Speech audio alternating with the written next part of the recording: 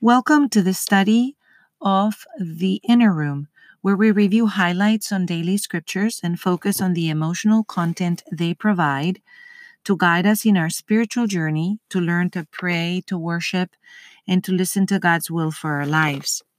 A big shout out to my son Marco, the producer of this episode, for setting it all up as he's completed high school and he's preparing for college, and invited me into this adventure of creating some daily meditations on how to guide our emotions into some mastery that can help us fulfill God's will for our lives. We catch up today with Paul, who had left Antioch and Iconium, and we see that Jews that came from those two cities have found him in the countryside where he had been preaching and hiding. And they stone Paul. They drag him out of the city where he was preaching at that time, and they leave him there supposing he's dead. We have to imagine this moment where Paul was so wounded with stone, just terror having been inflicted on him. And he's dragged through the city, the desecration of that fear for everybody that was there, that was a follower of Jesus and that was listening to Paul. And he's dragged out and left for dead. This is a terrific moment as we are now in lockdown, in fear for our lives, fear for contagion, fear for returning how to work, that these first Christians lived with fear for their lives, that they were stoned and dragged through the streets, and that their message continued resounding through the ages so that we can hear it out of their pain and suffering. So what happens next is the disciples that just watched him be dragged out and stoned gather around him, and then he enters. And what does he do? Does he escape? Does he leave danger? No, he enters the city. He spends the night there. And in the morning, he returns where? He returns to Antioch, the place where the Jews that had stoned him came from. He walks into the mouth of the wolf, as we say in Spanish, la boca del lobo.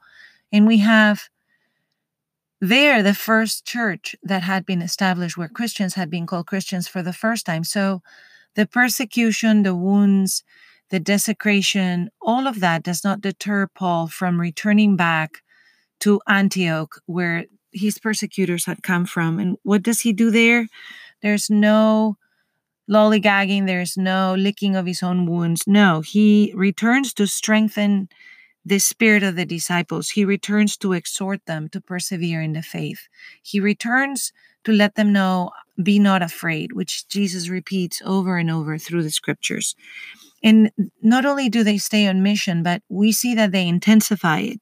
They appoint presbyters for each of the churches, so we know that there's more than one. And they return to the basics of their efforts, prayer and fasting.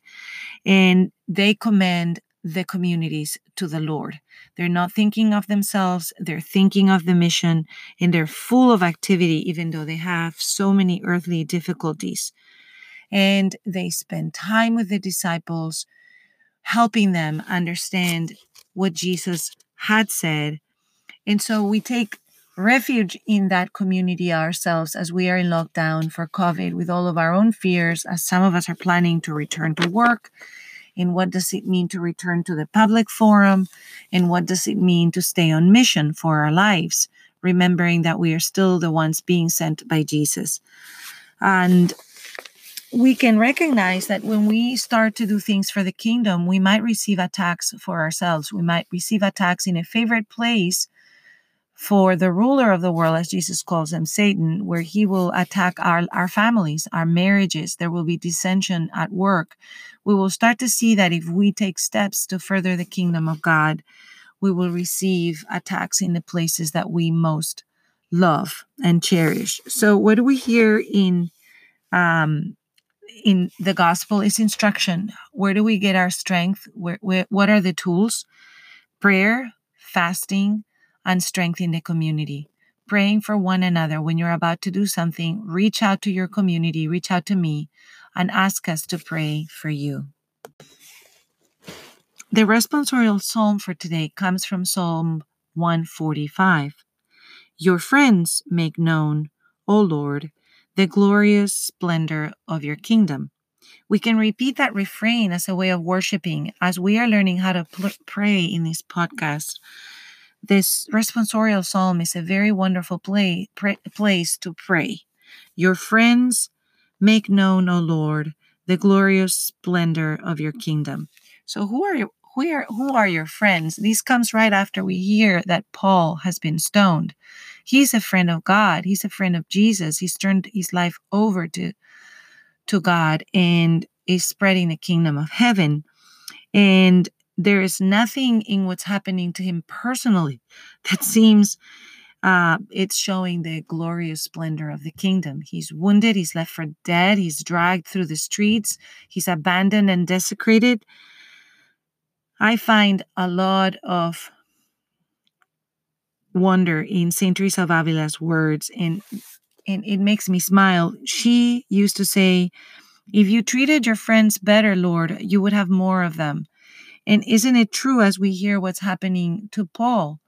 He stays on mission for the kingdom of God, knowing that he is not ruled by the fame, the fortune, the opinions of those that are ruling the world, but he is attentive to God, knowing that God is with him, even in a moment of great persecution, because he's operating from a different platform. So we have to find that platform for our own lives. Things are coming that are difficult. People are losing their jobs. We have people in our own circle of friends and family that have had the virus. I've been very grateful that my sister and my niece who had it in Spain recovered from it. They took a few weeks. They got to be in the hospital and watch what happened there, and they returned home to recover. But we have friends who have lost dear ones. And so in the middle of the hardship, we have to know that we are operating from a different platform, that it is not the world's platform. And so the Psalm 145, speaks of God's might, of his dominion that endures through the difficulties, and that our mouth will speak the praise of God. That is what Paul does. He's not looking at his wounds and complaining and feeling sorry for himself. He returns to Antioch to exhort and encourage the Christians and praise God for being in the midst of these communities, even as they're being persecuted. We turn then to the gospel that today is from John 14, a continuation of yesterday's reading, and we are on verses 27 through 31, where Jesus is telling us, peace I leave you, my peace I give to you, not as the world gives it. Do not let your hearts be troubled or afraid. These are the words that Paul had taken so deeply into his heart that even in the midst of persecution, hardship, wounds, bleeding, ignominious types of behavior being done to him, can say that from within him, he has the peace that goes beyond all understanding, and he does not feel his heart is troubled. And so he returns that first night to the city where he had been in hiding, and in the next morning he returns right back to the city where his persecutors were coming from, Antioch, because he knew that those churches that were being started needed his example and exhortation. He knew that the news would have traveled that he had been stoned and left for dead, and he needed to reassure his people that God was with them.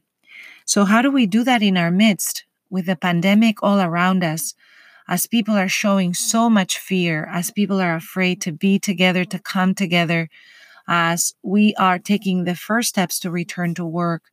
How has this time of rest in the pandemic helped us to realign our hearts with God, our hearts to love, to service, to compassion, to mercy, to a renewed, slower pace that pays attention to the things that really matter?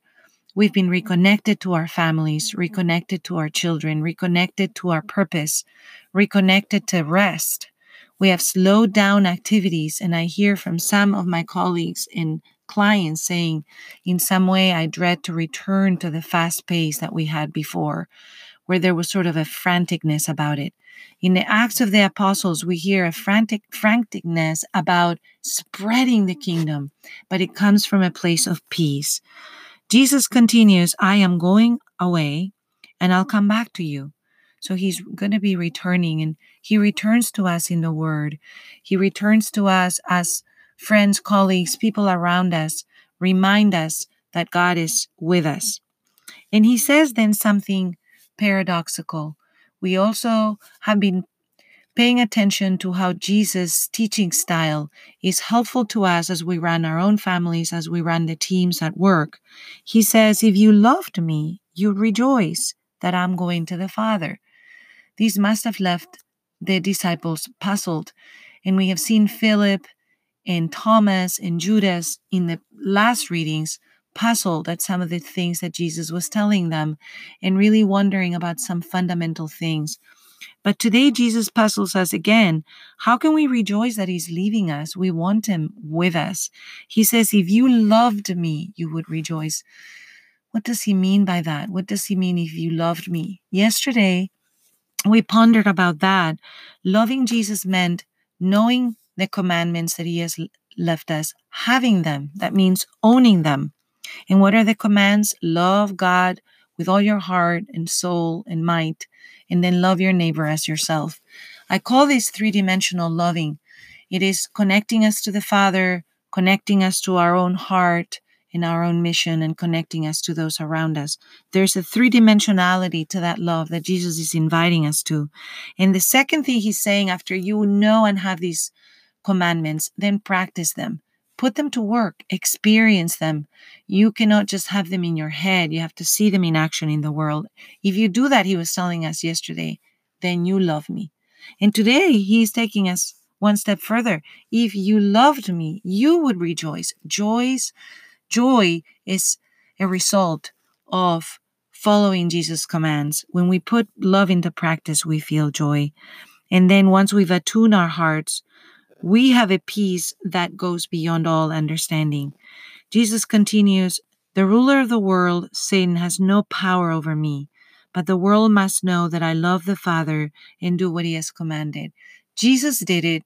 He followed it to the end. And now we see Paul in the Acts of the Apostles doing the same. Let's go do that for ourselves. Let's take the role that God has given us in our garden, in our family, in our work, and let's make that the center of our peace building in the world, that we operate from a different platform that is three-dimensional, that puts God in perspective in the center of what we do, that puts love for our mission as we ask God to clarify it and to help us fulfill it, and as we love those around us, even in the midst of great difficulty. Have a wonderful day. Put these exhortations into practice.